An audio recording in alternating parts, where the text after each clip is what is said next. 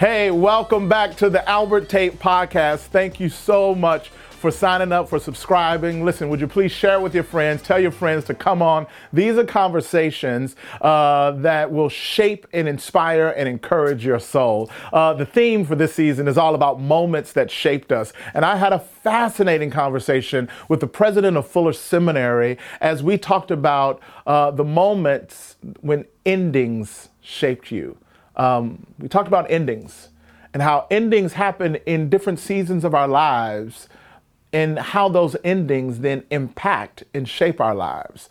Dr. Labberton had some amazing insight on how endings have shaped him in different seasons and different times of his life and even career. Grab your popcorn, get ready. It's going to be a fascinating conversation as we listen to moments that shaped us. Endings with Dr. Mark Labberton from Fuller Seminary.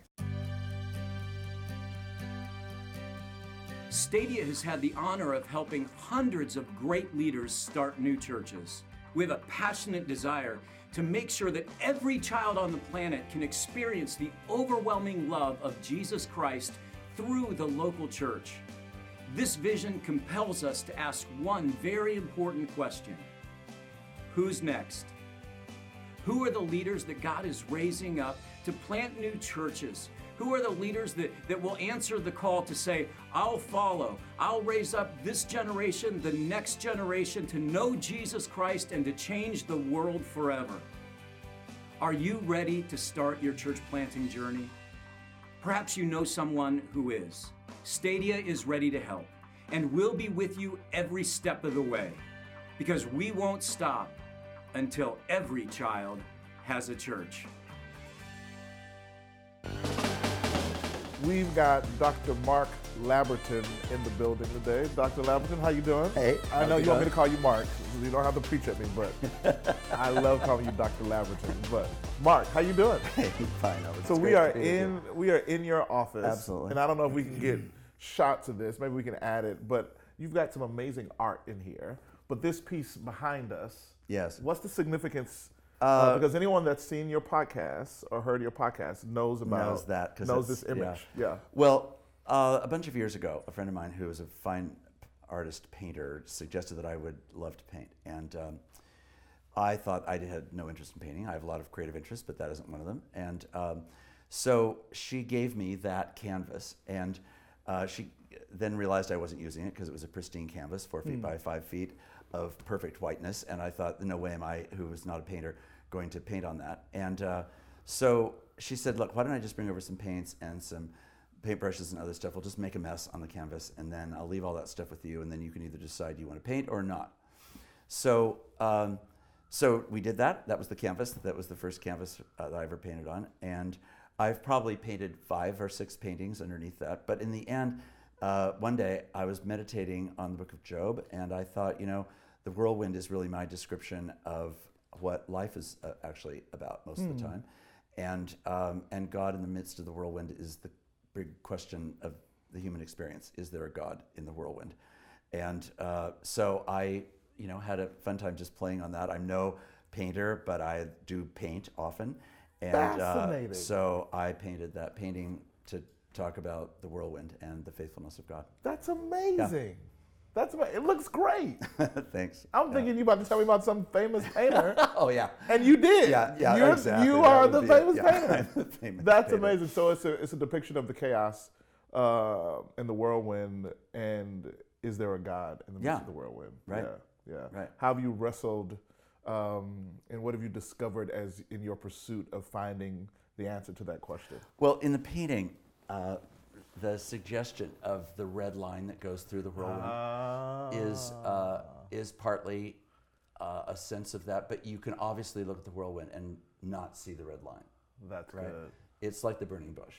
You can easily be near the burning bush and be so overwhelmed by everything else that's around it that the likelihood that you're going to hear God in the burning bush is pretty small. And I think my sense is that God is absolutely in the whirlwind, but easily missed. So the question is, how do we become attuned to God's presence? That's amazing. Yeah. I want to have a conversation with you. It kind of deals with that. The whirlwind that happens when there has to be when God invites us to end things. I want to talk about endings, and how those endings shape us, change us, form us. Personally, in your life, is there a time when you had to end something? And what was the process of ending it?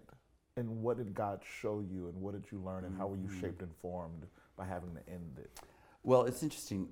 When you first started the question, I thought it would be about endings as opposed to endings that I've chosen. So there's obviously a difference between endings that are forced upon you and ones that you elect, right?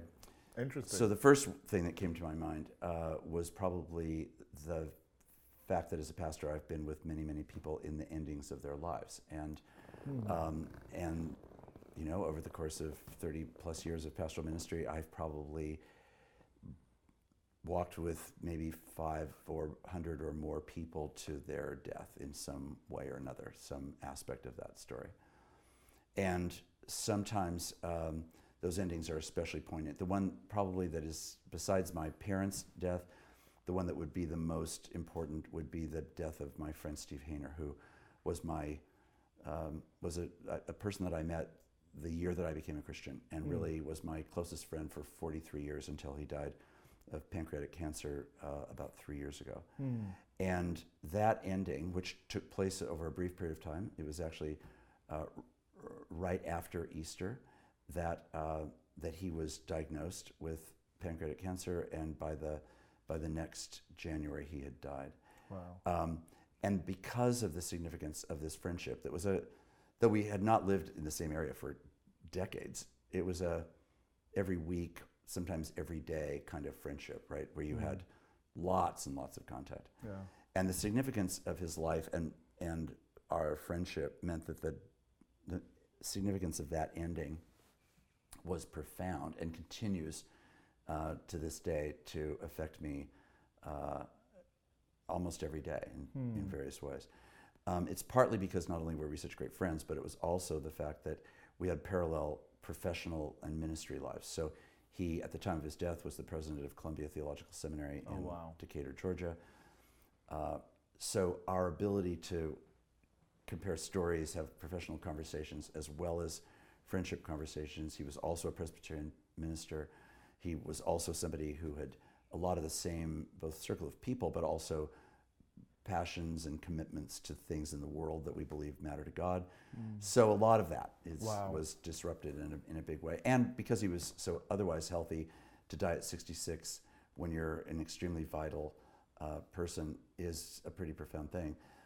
I did experience God's grace. His death was one of the most joyful deaths I've ever been around. I mean, there's a long story that is probably more than you would want to go into in this context, but that he like many people, had a kind of a revival moment, which often happens close to death, where you're nearly at death, and then all of a sudden you have a surge of energy. Oh, yeah. And consciousness and articulation and all that. Only his lasted for about almost 72 hours of full-on Steve's back. I mean, it was like fully back. So he's up out of bed, he's walking around, we're having hysterical times telling old stories, we're laughing, there's unbelievable joy in the circle. Are you there people. with him in his city now? This circle of his family and this group of friends. It's all the most uproarious stuff. And at various moments he would say, wait, I have to lay back down. I'm in the process of dying. I've got to die now. Now, none of that's fantastical stuff, right? I mean, if I hadn't actually been there watching this, I would have thought, this just doesn't happen, or you're overstating it, or it wasn't really as dramatic as you're describing. I'm being really understated in how dramatically he came back. And then, just as abruptly, he just died. And so the joy, which he wrote about all during his dying process with his wife Cheryl, which has now been published in a book, was an amazing expression of God meeting a person in their dying in deep and profound joy. I put that in comparison to the debate and conversations that Kate Bowler, who's at Duke, is having with people. She's recently written this amazing book called everything happens for a reason, and other lies I've believed. And it's an amazing book about, in her case, being a 37-year-old woman, a tiny little boy, and suddenly being diagnosed with 4th stage cancer. And her studying of the prosperity gospel intermixed with all of that. So I've often compared her story in this time of confusion over how do I understand the presence of God, which has been honest and raw and hilariously funny and profound, and Steve's, which is the same kind of honest, faithful journey. So those endings have given me, and fortunately, in the case of Kate, it's not at the ending yet, but about endings. The book is entirely about endings and how we understand the character of God.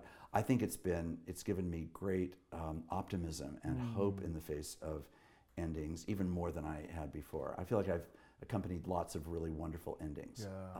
That was an ending that was brought upon you. Which is fascinating. It makes me want to go read Steve's book now. I'll give it to you. Yes, I mean that sounds fascinating. Yeah. Tell me about an ending that you chose. Probably the most difficult ending that I've experienced was when I was serving as a pastor of a church where I felt quite literally from almost the first day that I was the wrong person in the wrong place. Now, I have strong intuition, so I'm also suspicious of my intuition. So I know it and recognize it, but I'm also disciplined in not giving it its head necessarily. And But is your intuition used? it's usually pretty right. Yeah. So I'm thinking, this is like having just become the pastor of a church that I shouldn't have become the pastor of. And I'm in the installation service where in the formalized way I'm being made the pastor, and I'm realizing I'm the wrong person. Like, this is the wrong thing. And if I'd been on my own, I would have probably been convulsive. That's how strongly I felt it. Really? The chair and the vice chair of the committee that called me were standing beside me. I started to cry. They thought this was a sign of my bonding, surrender, and yes, and Lord. joy and yesness to this. Whereas in fact, it's like, help! Every anxiety dream I'd ever had in my life was now being lived out in real time. Okay, so now I have to ask myself, of course, what am I going to do with this? How do I handle this, right? So I felt like, well, the theme of the whirlwind comes to mind, and you think, so let me listen for the voice of God in the midst of the whirlwind. How do I understand what it is that I should be doing? So I just launched in every way that I could to try to be the most... To be the pastor. The pastor that I believed they needed someone to be, and that I was there called to be. It had all been done in good faith. There had been no coercion. There had been no failure to disclose anything. There was nothing that had usurped anything. It was just this fundamental feeling that I didn't fit in this setting. But people need the gospel. People need to be loved. People need adequate attention. There needs to be a whole variety of things about vision and mission and so forth that need to be clarified. So you just launch in as though you're there for 35 years, which in the best way would have been my imagination of what it is that we were doing. Now, this wasn't suddenly something that happened in that service. I'd had a sense of this before, but for various reasons, the narrative changed in my mind. I thought, well, okay, so it doesn't feel like it's a perfect fit, but it's a faithful risk, and God will assemble it in a way that will make it get confirmed in the right way. Yeah. That never really happened. Though I will say, without hesitancy at all, that God was incredibly faithful in that period of time. And how long did you do it? I did it for 18 months, which is a very brief period of time, and was about 18 months of the longest season of my life. Not because it was anyone else's torture, but because it felt to me like I'm just not the right person for this place. Yeah, it was never right. Yeah. But that doesn't mean that you just bail, right? I mean, I have too much of a desire to try to be faithful to what I've promised to be. But should you have bailed and saved yourself 18 months? Touche. So now here we are in the process let's see here. It was about 8 months later that I was called by a church that said, we'd like to consider you to be our pastor. And I said, well, it's really nice that you call, but and it's true that I have questions about whether I'm in the right place. However, I need to keep my nose in the game here. And if you come to the very end of your search process and you haven't found the person that you think might be the right person to be the pastor, without any arrogance at all, I'm just saying to you, I might be able to have a conversation with you then. That I presumed would be a couple-year process or something. Interesting. But I'm not going to have the conversation with you now. I need to try to be faithful to what I've promised. So I keep going down the road. I'm very candid with my wife. I'm candid with other people in an appropriate way, I hope, about what I'm experiencing, but nevertheless trying to be faithful to the call that was there. Long story. About 6 months later, the same church calls back and says, we are now at the end, and you are on our list, and we'd like to have people come and watch you preach. So when this happened, they were anonymous. They just came and sat in the congregation. Some of their faces I recognized. So I could see that they were there. This happened for 4 weeks in a row. It was wow. It was the next Sunday after that. I thought, oh, good. I'm so glad that's over. I'm sure they're done now, and I'll probably hear back that they're not going to take things further or whatever. But that'll be at an end. Instead, I stood up to preach, and the church had a high pulpit, and you could only really see the back row when you were standing in the pulpit. And there they all were, as a whole committee, sitting in the back row. And they, afterwards, then came and said, would you be willing to meet with us this afternoon? Oh, wow. So we had this great meeting, and it was, lots of things happened, but here's the critical thing. So eventually I had to really wrestle with, am I really called to leave or am I not? Is this a temptation or is this a calling? Yeah. And so the hard part was that it felt to me like the church that had called me had done a completely good faith effort. They were being responsive to what I was doing. There was a lot of desire for many of the things that were happening in the life of the church. And still, to me, it felt like it was not the right setting. So I set aside 3 days to just be on my own. And I was praying about this call. Is it a temptation or is it a vocation? And I remember preparing a cup of coffee, getting ready to sit down in a chair, and suddenly it felt to me like the Holy Spirit said to me, so you're the one who never made grandma cry. Is that the kind of leader you're going to be? And I just literally said out loud, no! And then I felt like I'd just sort of been pantsed by the Holy Spirit, meaning that phrase, which I had never used, was a phrase that related to my childhood, that involved having my maternal grandmother live with us in the time that I was born until she died when I was in 9th grade. Huh. I'd been the good grandson. My brother had been the bad grandson. I was the one who never made grandma cry. My brother was the one who sometimes did, though he was a really good grandson too. But my point was, it was like an identity of satisfying other people's expectations. Whoa, that's some deep, so now therapeutic. Suddenly, like the Holy Spirit has a tone with everybody. Your Holy Spirit sounds like a therapist. Yes, exactly, exactly. And in this moment, it was like, so is that what your whole life's going to be about? Like making sure that everyone around you feels okay. Oh, wow. And the Holy Spirit, I felt, went on to say, because we can't really have the conversation about whether it's a temptation or a calling if the goal is not to offend someone. Yeah. That's a different kind of leadership. If that's your goal. Which is, if you're praying about something ending in your life, right? That's a big thing. That is a big. It's almost thing. The whole thing, right? Because disappointment is part of almost any chosen ending, right? And leadership is endlessly choosing endings for yourself or for other people or for the institution or community that you might be leading, right? So then the next question was, if I was calling you to this new call, are you able to take it even if it's not neat and tidy?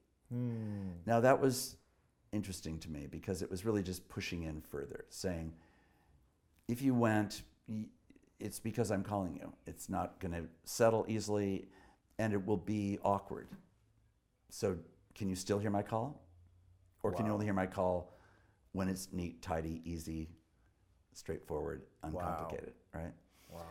So in the end, I did believe through those days that God had given me a very strong calling to this new position.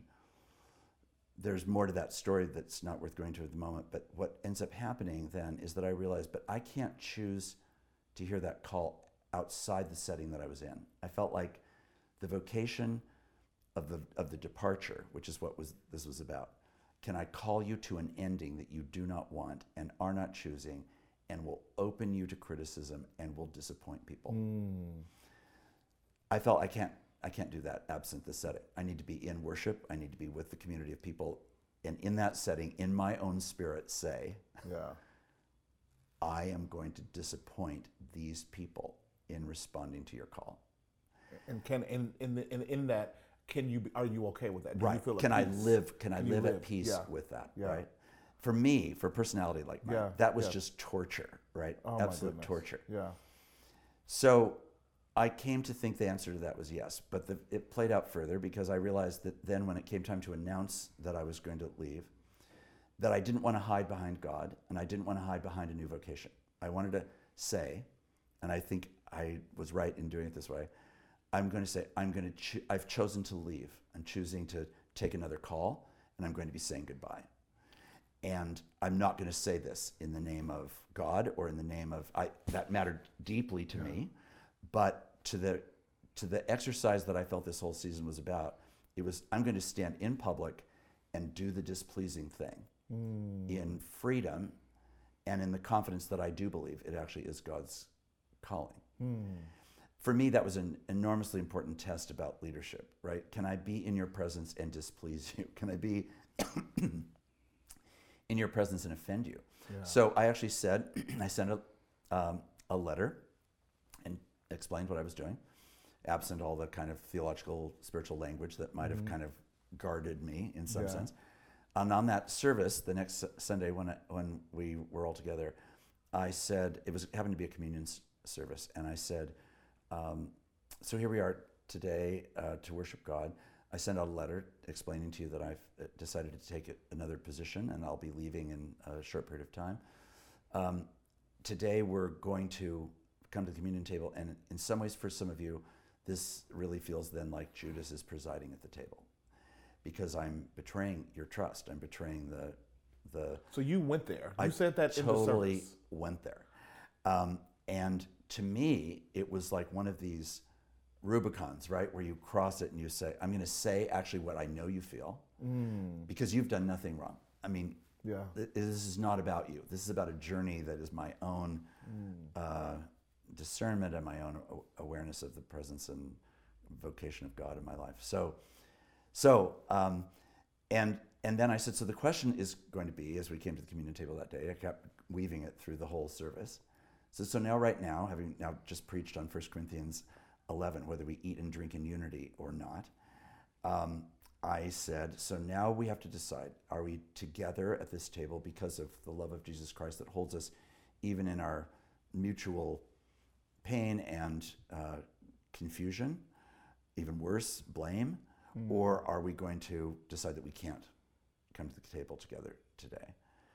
I want to call us to a unity that isn't about agreement about whether I should stay or whether I should go, but an agreement in seeking to be earnest followers of Jesus who call us to hear sometimes difficult and hard things and to do what we believe is before us. So my point about telling that long story is that it was really, for me, one of those endings of choosing that was really hard, felt completely painful. I hated disappointing people in that way. I also felt it was right. I absolutely felt called to the next thing. But to end well meant sitting in the ending, not rushing the ending, not deflecting the ending, not blaming them, not making it out to be something that really it was and not using Christian jargon to shield yourself from any responsibility that you had and contributing to this disruption that they know is their now church family. I want to own that I am an agent of this moment. Wow. For me as a leader, that was an extremely important transition. And obviously, in the years since that time, that lesson has been indispensable. I mean, how many times a day am I in that situation? Oh, yeah. Well, tell me about the people in just a very practical way, because you was worried about disappointing them, worried about their disapproval, how did they respond to you? Well, I would say overall people were incredibly gracious. It's a very gracious culture. It's a kind of polite culture. There were some people who were very angry, and I encouraged them to tell me about their anger. And if I heard that they were particularly angry, I went to them and said, "Can we talk about your anger over my leaving? I want you to be able to say what it is that really bothers you about this." Really? And I frequently did that alone. Sometimes I would do it with someone else. But it felt to me like it was all part of continuing to step toward the pain, toward the disruption, toward the hurt, not away from it. Now, I would say, honestly, they were an incredibly gracious community. And I think a lot of people understood it as a move to a place that was known to me, to a place that that involved people. It was kind of like a homecoming. That was not actually what it was for me. It was really about something much more profound than that, and much more complicated in the end, which involved lots and lots of chosen endings. So in a way, the whole exercise of leadership is about endings and beginnings, and you're constantly doing both, and hopefully you can do both. I know a lot of leaders that only do beginnings. Or a lot of leaders that only do endings. Well, touche. Like I just think of, I mean, some people just know how to end things well. They just come and just bring, Right. That's interesting. Right. But I tend to think that more pastors do not end well. No. Yeah, you're right. They walk away. And even when I talk about endings, I know leaders that know how to blow stuff up. Yeah. And not necessarily build it up. Yeah. So they know how to just blow, let's just destroy. Right. And not just build. Yeah. Are you the one that didn't make grandmother cry, and is that going to be your story in life? I think that's a lot of people. A lot of people live right there in that space. Right. Where they don't want people to cry. They don't want people to be disappointed with them. They don't want people. They want to please people, and they get stuck in making the decisions. And you're saying you've got to deal with that before you come to the decision-making table. Right. Yeah. Well, and this is where I think every leader, and certainly most pastors that I know, are more shaped by fear than they are by almost anything else. And this is one of the fears. There's many, but this is one. Oh, it's big. It's very big. Because who doesn't want people's approval? Right. Who doesn't want to be liked? And who wants to make decisions that, and here's the thing that I've learned, especially in the last few years. Everyone knows that this is the right decision, but also everyone's pissed that you're making it. Yes. And it's like, we both agree that this is the right thing to do. Right. But I'm standing on the island alone Right. because no one likes the implications of it. Right. So in many senses, does that, and I don't know, I'm young, so this is where you can speak into me and encourage or give me perspective. To me, that builds the island of isolation that many leaders sit on. Right. Because when you make that decision, no one wants to sit at you at the lunch table. Right. Or even if they do, you don't feel like they're near you. You feel isolated. Right. Yeah, I think it depends too on how you've come to those decision-making moments, whether you've created a scenario where you've almost built your own island. Whereas Touche. I think a lot of it has to do with, if we really are together in this, then how do I build a meaningful, not coercive, but cooperative, genuine consensus where other people are shouldering the decision. Carrying it with you. Yeah. And then you come to it and you say, I am the leader who's going to give voice to this, but we are really standing together in doing this, right? And I think this is where a lot of the questions of whether people isolate themselves deliberately, almost to be the hero and or anti-hero, rather than actually see themselves as part of a community that needs together to hold responsibility and authority and decision-making. In most cases, not in every case, but in a lot of cases, it needs to belong to the community, not just to the... So leadership does not have to be an island. It doesn't. And I think most times we operate as though it does, but it really doesn't. And I think it fosters and achieves exactly what it would seem to naturally lead to, which is isolation and a feeling that you alone are either the hero or you alone have to be the anti-hero. So that's really an isolation of our own making more than it is an isolation of anything else. But isn't it, I'm blown away at how many great leaders, one of the leaders that we were just talking about off camera, when moral failure comes or when they're reputation gets tarnished, or when something comes up, or when something goes there, when you trace the root of it, oftentimes you find and discover that they've actually been living in their own little isolation for a long time. Right. And this kind of failure or disruption is inevitable. You know what I mean? Right. But there's so many different kinds of isolations, aren't there? I mean, different things can isolate people. Again, it can be fear, it can be shame, it can be a sense of inadequacy that in various ways, and they all play in different ways. They create a different kind of isolation. So yeah, I think the combination of factors often leads to a sense that a person's been in their own isolated world, but why they've been in that isolated world could really be caused by many different things.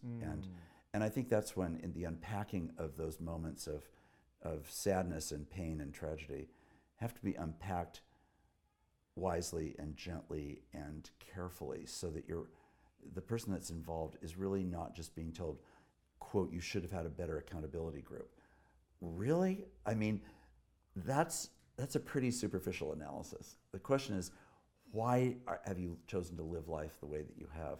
Where are you in your understanding of what it means to be a human being in communion with other people, in deep personal and profound relationships, where you are known and knowing others, right? I mean, it's a whole thing about how you've carried all of life, not just how a certain set of circumstances led you to be more isolated in such a way that you indulged yourself. That's true, perhaps, but it doesn't get at the root of what something greater all of it's really about. There's a much deeper story that's unfolding.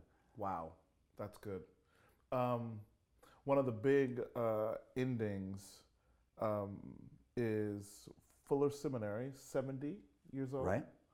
A staple in Pasadena, California. Right. Currently the president. Right. Considering moving this institution from its historical landmark to another location. Right. You want to talk about a significant ending. There's a significant ending. That's a significant ending. A significant ending. At what point does this become a viable option in your mind? Over the last years, is this something that's always been in some drawer somewhere and you pulled it out and says it's time for this plan? Or did you look at something and say, we've got to move, and now I've got to lobby this? Or is it one thing? Was it a aha click, whoa, or was it all right, we got to go to that plan that everyone's always talked about? Well, it's interesting. The first time that the Board of Trustees ever talked about moving Fuller was 50 years ago, and it happened because the cost of living in Pasadena was too high.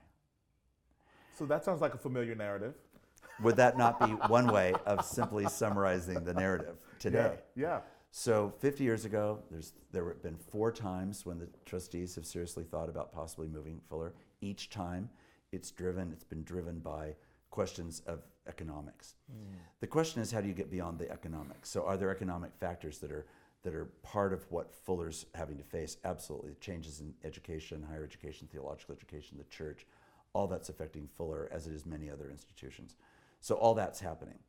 But the question is, what do you do with this inflection point, right? And the exciting part of this ending is actually simultaneously a beginning. So for us, it actually seems as though it's a truth-telling about the real challenges and the issues that we have to face, but it's simultaneously saying, how do we position Fuller for the best possible thriving future for the next 70 years? And that's the challenge that we're facing.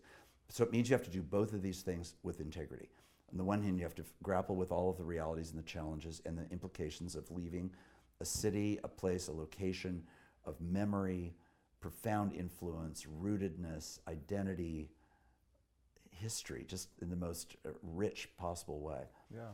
And then replant in a context that's going to be different, that's going to require and also create opportunity for completely different paradigms of how we both continue the work that we've been doing always and innovate in ways that are going to be reflective for the way that theological education, we believe, is going to be done more and more in the future. Mark, as a leader though, as you gear up for this kind of uphill battle of saying, this is my tenure, I'm the president, and on my watch, we are going to move this institution. Would you like to sign up for that opportunity? No, you got it down. If you'd like it, Albert, I'd be happy to share it with you. No. personally as a leader, what's your personal process with God, with yourself, with your team, with your community to get you ready to take on such a daunting task? Well, there is a very long story behind that. So I'll just say in kind of pieces.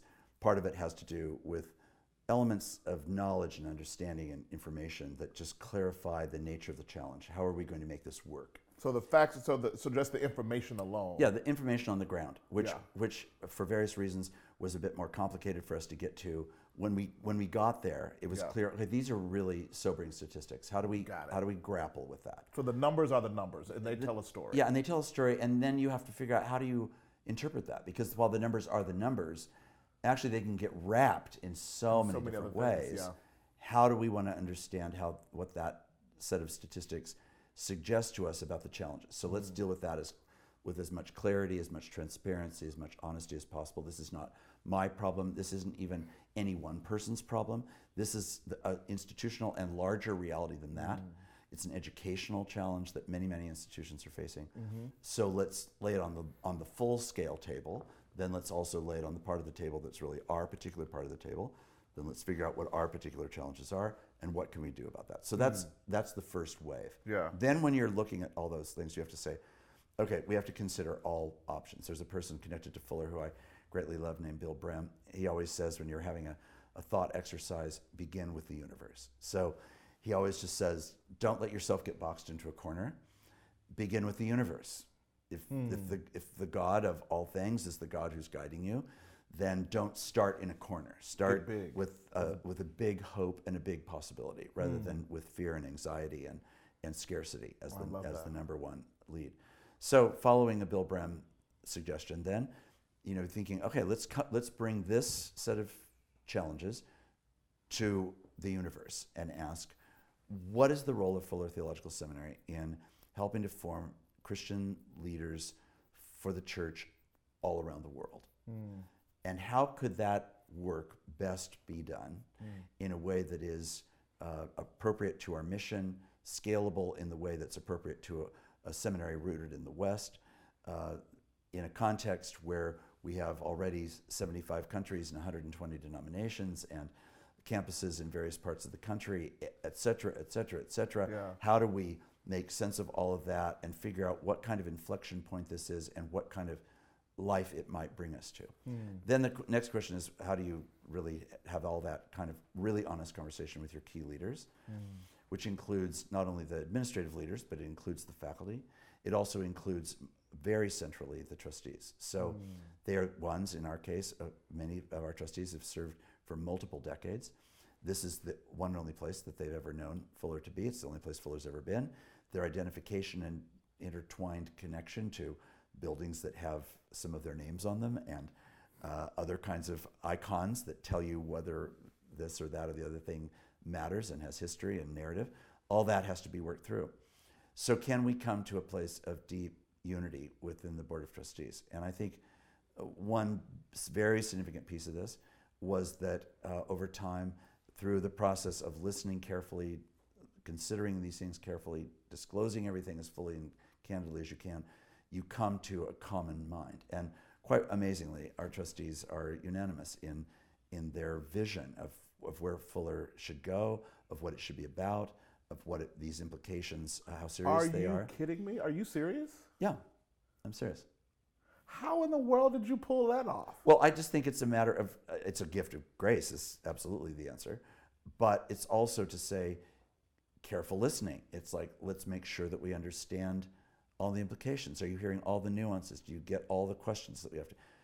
Letting there be as much room as possible for every possible question to be heaped onto the pile so that you're not trying to pre-shape the narrative. When it very first came up, I said, I have done my research, and it turns out for the fourth time in Fuller's history, we're now going to have a conversation that we've had 3 other times and never acted on. But now we have a new set of statistics and we have a new set of circumstances in education and in the church. Now let's ask a question in a fresh way. Now,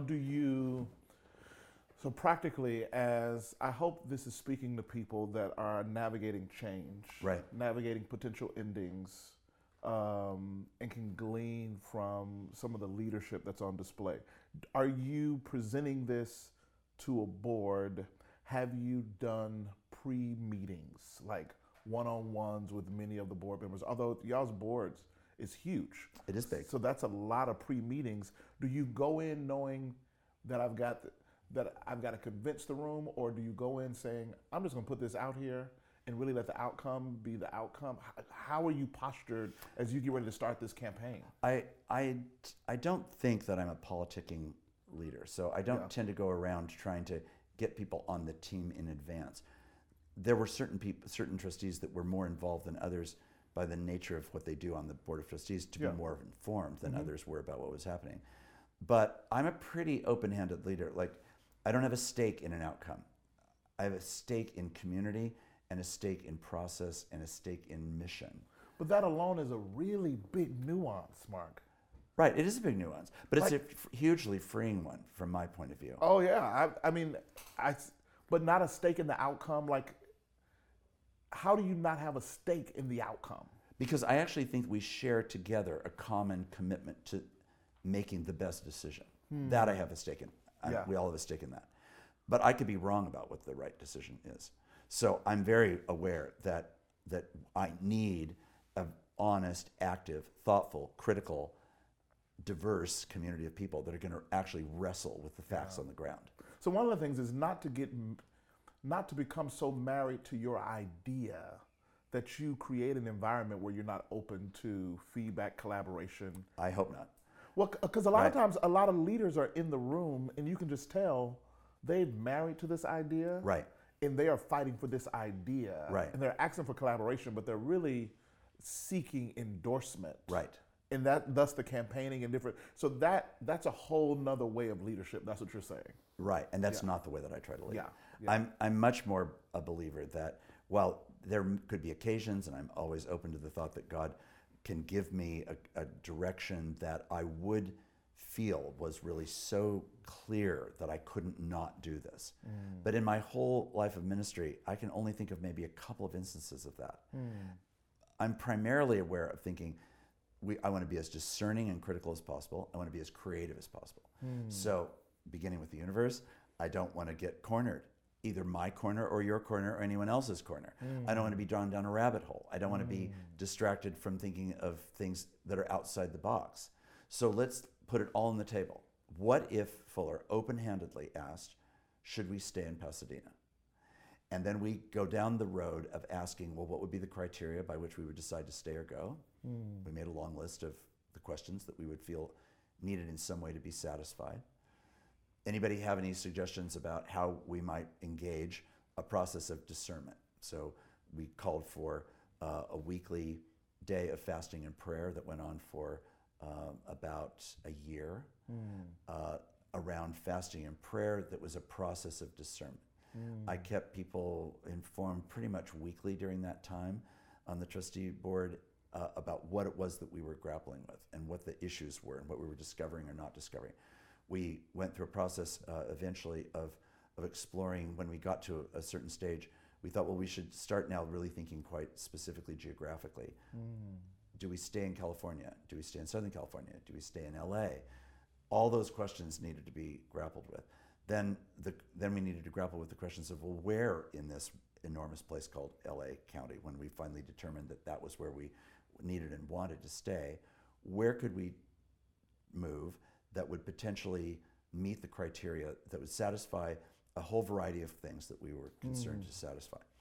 And we went through a process that took many months of as much open exploring as far south as Long Beach, as far north as Santa Clarita, as far west as Hollywood, as far east as Pomona, all to say any kind of configuration, pre-built building, skyscraper, shopping mall, every kind of nightmare or hopeful situation you could imagine. And that's where the creativity comes in. Right. And you can't imagine it until you're actually trying to imagine it, right? Yeah. You can't just sit in open space and think about something. You have to actually engage in some way around real possibilities. Wow. So a process went on. We discerned what we believed was a surprising possibility. Now, the interesting thing was that came as a lateral move, something not at all was on our radar.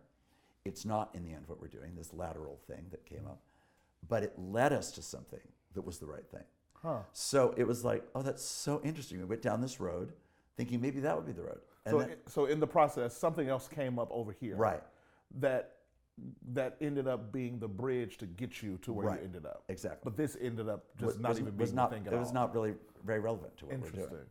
So it's quite an amazing process, right? Now, in that course of that, you have all kinds of conflicting feelings that have to be expressed and acknowledged within the board. Everywhere from the most personal kind of grief and sadness over the thought of, oh my gosh, how can we do this? How can we possibly think of not being in Pasadena? To people saying, oh no, this is, I really grieve over thinking that we're not going to be in Pasadena, but I am thrilled at the possibility of a pivot that will set up Fuller for the most thriving possible future. And you're managing those emotions. Right, and inviting them, not just managing them. I'm wanting them, right? I'm wanting them on the table. And what are you doing with them, Mark? Well, I'm, for one thing, just acknowledging them. I'm saying if we as a complicated community of 41 people, as the board of trustees at Fuller is going to have an honest conversation and discern the single most, at least geographically important thing that will have been decided since the original decision to plant in Pasadena, we have to get there with as much integrity, honesty, forthrightness with one another as You've possible. got to be a 9 on the Enneagram. What are you on the Enneagram? I don't know. I've never done. You've never done the Enneagram? I haven't.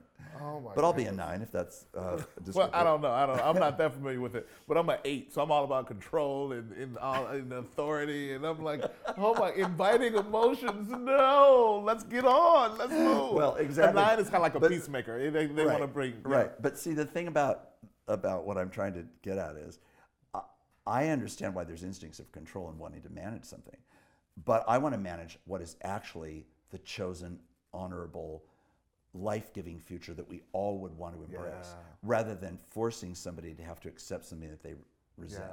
Yeah. The same thing is really, of course, has been needed within the faculty. Very complicated thing, because you have a culture of a faculty is a very specific and particular kind of group of people who have a very settled sense of place. That's part of what allows faculty to do their important scholarship and work. And yet the wider entity of Fuller is a much more dynamic thing than the enterprise of any one particular scholar's work or teacher's work can be. You want to preserve all of that. None of that is anything we're interested in putting at risk. But you're asking them to enter a change system which is completely outside their bailiwick. And that's just the nature of the game. So that's been more complicated. It's more varied. It's harder to create unity. And yet, I have to say, one of the great gifts of Fuller's faculty is that probably most people wouldn't choose to come to Fuller unless they had some sense of entrepreneurial vision that would make them want to be in a setting like this. And though people have, of course, as I do, I mean, I have to own my own feelings of, I'm not interested in being the president that's leading Fuller during a period of time when we're changing campus sites. That's not anything I set up a dream for. But it is the challenge and opportunity of this moment. So let's jointly together own all of that, and now determine through a roughly parallel process, how do you come to as much understanding and consensus as possible? Now, in the shared governance, this is really the decision of the Board of Trustees, not the decision of the faculty. But the decision of the faculty is extremely important in the trustees, of course. So in many ways, you're doing a lot of pastoring. There's a lot of pastoring. Yeah. Yeah. A lot of pastoring and a lot of leading. I dare not, though, because you said it, if we're going to have a conversation about endings, we've also got to acknowledge the reality of there's an opportunity for beginnings. Right. If we take a few moments and just tell us about the beginnings that you're excited about when you think about Fuller. Yeah. Well, let me do it by holding both things together. So the day when we went to visit the site of where we believe Fuller is going to be located, the night before that, we were here on our Pasadena campus, and we'd had a very meaningful time together as trustees, again, refining and clarifying what we were going to do the next day, which was going to take the trustees for the first time to the site, where we could imagine that we were going to be, and where we were going to sit together and imagine that. So it happened that the night that we were meeting was a beautiful winter night in Pasadena. And the campus was very quiet. It was late on a Sunday night. And we went out and stood in the center of the campus here in Pasadena. And I had us just sort of form a circle and have this time of just acknowledging with deep gratitude the faithfulness and love of God for this place and all that's happened for Fuller in 70 years in this setting, right? An amazing time of just prayer and thanksgiving and rejoicing and memory, holding on and treasuring in an Ebenezer building-like way. That is what this place has been. So whatever tomorrow brings, it's not about denying or forgetting or neglecting anything about what's happened here, right? This has been a real place with profound meaning. Now let's lay that down and go to what might be our new place. Wow. A place that is about as dramatically different as this place could be. It needs to be built. It's a completely different kind of setting, different city. But what was so amazing about that to me was that that I think we could do all that with integrity because there had been no coercion. There was no feeling that now Mark is forcing us to go there when we'd rather stay here. That's not what we were doing. We had decided that this is what we were doing, and now we're going to lay these things down and take up a new beginning. I've always been taken by those two parallel texts. I'm sure you know them in Isaiah 43 and Isaiah 46. Isaiah 43 says, "You do not consider the former things, for behold, I've come to do a new thing." In Isaiah 46, remember the former things. So I think the challenge is always this question of how do I remember and how do I forget? Those are the things that are all part of this transition of endings, right? How do I lay something down and how do I take up the next thing? Yeah. And it's not to lay down that God wasn't faithful then. Absolutely, God was faithful then. Don't let what I did in the past be the thing that hampers me from being able to do a new thing today. That's what Isaiah 43 is about. Isaiah 46 is saying, but remember the God of the former things. Yeah. And that God will be the same today in the new things as he was in the former things, but he's going to do now a new thing. So the same God, same people, new reality. So the ending is one thing and the beginning is a new thing. So the new thing is an opportunity to think about embracing a new community. It's a new opportunity to architecturally express our mission in a way that's going to help breed, I think, a much closer sense of community. Yeah. It's going to create technological possibilities, which I think give us a chance to be able to engage the church in distributed education all around the country, but really actually all around the world. So it feels as though it cues us up for the same kind of scholarship, the same sort of commitment to degrees, while also at a moment of transition to add to that a whole new set of leadership offerings on our leadership platform and through online education, which extends still further the chance for Fuller's reach to be even broader and deeper. Now the question is, how can we learn to do that with formation, commitment to formation, a commitment to community, a commitment to embodied life, not to just as it were virtual learning or virtual community? That has to be worked out. And I think we've learned a lot of lessons because Fuller's been at this process of online education for a long time. And the results that come out of the evaluations regularly give us an indication that we're going down the right road. Good. However, we're absolutely, as a learning community, wide open to continuing to figure out how do we do this even better. What we know, everyone knows, within 5 years, education will have changed yet again, and within 10 years, it will look still more dramatically different. Yeah. I don't know if you know that wonderful thing that was quoted and told by Tom Friedman in his book, Thank You for Being Late, where he talks about cultural transitions and kind of the overwhelming speed of Moore's Law, where the capacity of technology doubles every 2 years. Yeah. And Intel apparently wanted to try to quantify this in a way that could help people get their mind around it. So they came up with this analogy. They said, if cars had changed at the same rate that technology in general has changed, if you had started with a 1971 VW Bug and it changed in the same speed that happened with technology, it would go now 300,000 miles per hour. You could go 2 million miles on 1 gallon, and the car would cost 4 cents. Wow. Now, that's just a small way of trying to capture, we are all caught in this unbelievable technological innovation. That holds incredible opportunities. As people who believe in an incarnate God, who believe in a resurrected God, who believe in a God who's made a meaningful material world, we're not interested in trying to promote virtual community and virtual technology and virtual education. We want real people in real places and real lives to be deeply affected by the gospel, the education, and the formation that can happen through what we're trying to offer. So we know that technology is happening, that change is happening that fast. We want to be a part of acknowledging that and leaning into it rather than away from it, knowing that we'll get it right, we'll get it wrong. We have to keep being continuous iterative change.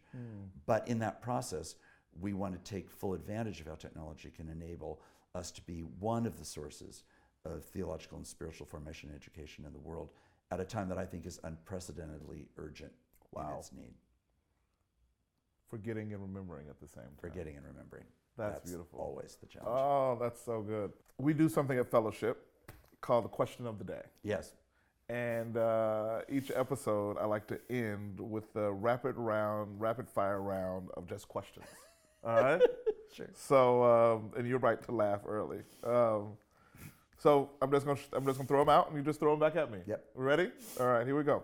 If you could join any musical ensemble in history, which would it be? Gosh, I'd probably say the Rolling Stones. Really? You look like a Rolling Stones guy. Are you? This looks Rolling Stones. It's very Rolling I Stones. know. It's very Rolling Stones. It's my feeling. Are you a musician?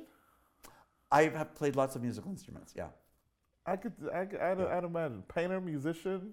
Well, you're the gotta do man. something with your Dr. time. You're the Yeah. man. What is something that everyone else loves that you think is overrated? Disneyland. Really? You've been, obviously. Many times. Okay, all right. And I do love it. It's but just overrated. it's a little I don't overrated. kind of get it, yeah. Right. Happiest place on earth. I'm not quite ready to go there. What other profession did you consider pursuing? Architecture, politics, diplomacy, and art. I think in your job, you get to do a little bit of all of that. Especially now, architecture. Yeah. I think you're going to hit all of those. Mm-hmm. What is something you're bummed that you're still bad at? Wow, I am really bad at daily organization. Really? Yeah, I'm pretty good at master organization, but like the ordinary small details. I'm a bit of an absent-minded professor in that way. Like, Interesting. yeah, So you got a strong assistant. indeed. Do you depend on her? I mean, do you lean? Have you? Yeah. You know how to lean on her to? Yeah. Yeah. No, she's phenomenal. She's is doing great. phenomenal. What is something you used to say that you don't say anymore? Mm-hmm. Nothing's coming to my mind.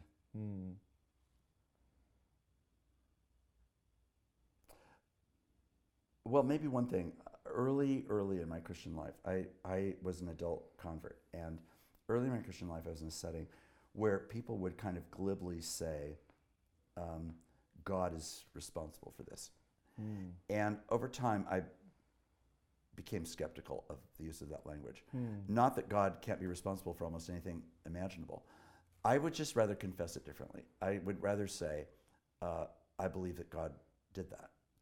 And the reason why I'd make that distinction is that I want to acknowledge that I'm actually an interpreter and that I'm not claiming absolute, unquestionable knowledge. And when the declaration is made, God did this, it feels to me like I've just removed myself from the equation. And the reason why it matters is people who suffer, whose prayers are not answered. Yeah. And when I just get to come along and glibly say, God did X in my life or in that circumstance, and they go, so what do I make now when it's mostly silent? Yeah. Then the inference that they carry is, oh, I guess God just doesn't want to speak to you. That's actually not what I think is usually happening. So I want to be more modulated and humble about it than just to assert that I get to declare God's here, God's there. It's all about me telling you how to see absolute reality. Yeah. That just doesn't seem faithful. That's good. That's good. You got away with words, man. Oh, you're a wordsmith. I want to be more modulated. Like, I never would have thought to put that together. Albert, I love that. You're the man with the words. No, like, I can't wait to tell my wife tonight. It's like, honey, I'm working. I want to be more modulated. She's gonna be like, are you ready to go up a key? Like, what do you mean more modulated? That's brilliant. I love it. Okay, here it is. What's something I wasted a little bit of this coffee on this rug. That's it. Oh, you know what? I can't even see it anymore. Indeed. The color is the color. It's absorbing, yeah. I just thought for a second, this could be a very expensive rug. And this is a part of the cashing out on Fuller, so I don't want to take away. This could probably, Our future rests in this could carpet, probably really. pay for a building. Exactly. This could be the okay. All right. What is something you pray about a lot that you don't talk about often? I pray a lot about parts of the world that I don't get to see every day, that have people in them that I treasure like my family. But to overtalk that is a hard thing to do when other people aren't connected necessarily in those ways. So I think that. I think another thing though is that I'm aware. I think I pray the Jesus prayer about 1,000 times a day. Lord Jesus Christ, Son of God, have mercy, either on me or on us. That feels like a pretty continuous kind of fugue line through the day, and I don't talk about it a lot, but it feels to me like it's the base of everything that I'm trying to do. That's good. That's good. When was the last time you had to say I'm sorry? Oh gosh, it's so frequent. I don't know. Maybe probably this morning. This morning? Yes. What is something that is often misunderstood about you? What an interesting question. I think that people think that my life is easier and simpler than it actually is.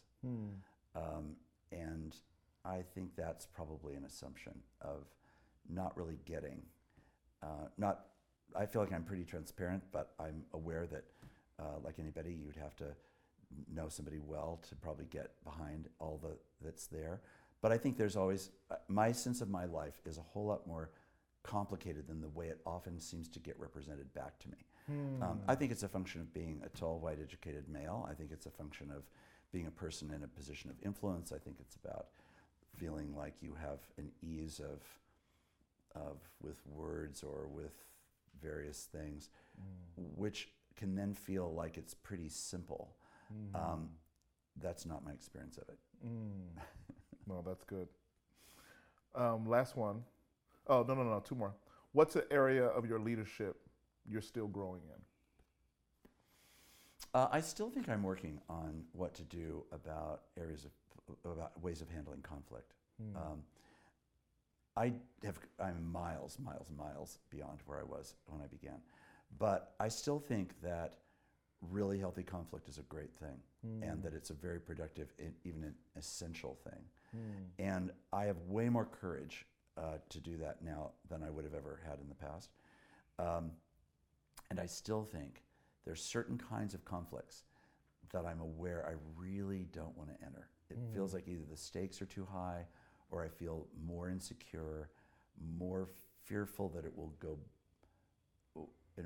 badly in a way that won't be able to lead to recovery, right?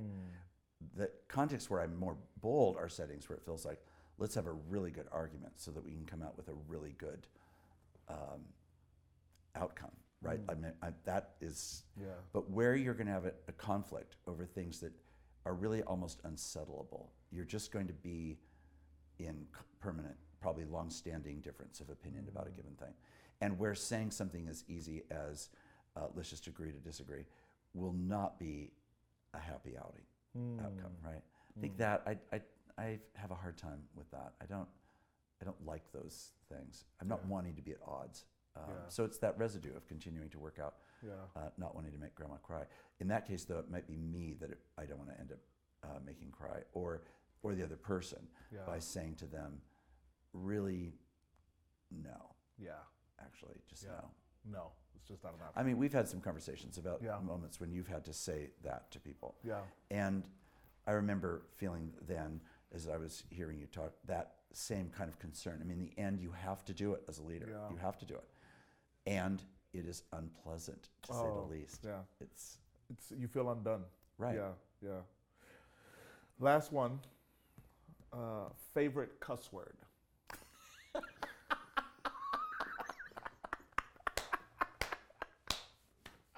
somehow I knew. Love the response.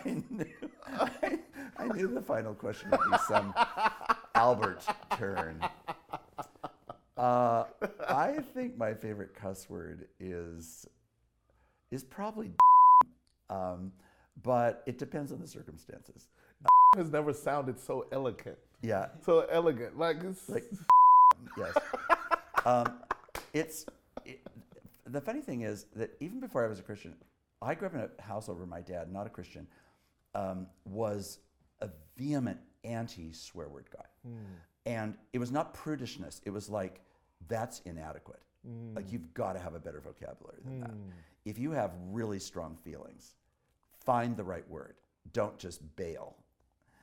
Now, sometimes the right word is a swear word. Yeah. So, yeah. Interesting. What would yours be? Mine is, I think mine is. Right. But the reason why it didn't become that until pastoral ministry. Pastoral ministry did that to me. I think it's something so stress relieving. Yes. About using such an extremely secular word that's just, it relieves stress. You know, when I was in Berkeley, there were 2 or 3 other pastors that we used to have this joke about, how some pastors have anxiety dreams about they don't have their notes or they're naked in front of their congregation or whatever. Our joke was that we would suddenly be seized with what we developed as a so-called disease called pastoral Tourette syndrome, where in the middle of preaching, suddenly you were just seized with this desire to just swear endlessly at the congregation. And anything and everything that you could possibly think of, you just sort of unleashed. Just let it go. Yeah, and it was uncontrollable. It was Oh a my kind of goodness, Tourette that would be the condition. worst. Yeah. Dr. Mark Labberton, thank you so much. This is so good. Thank you.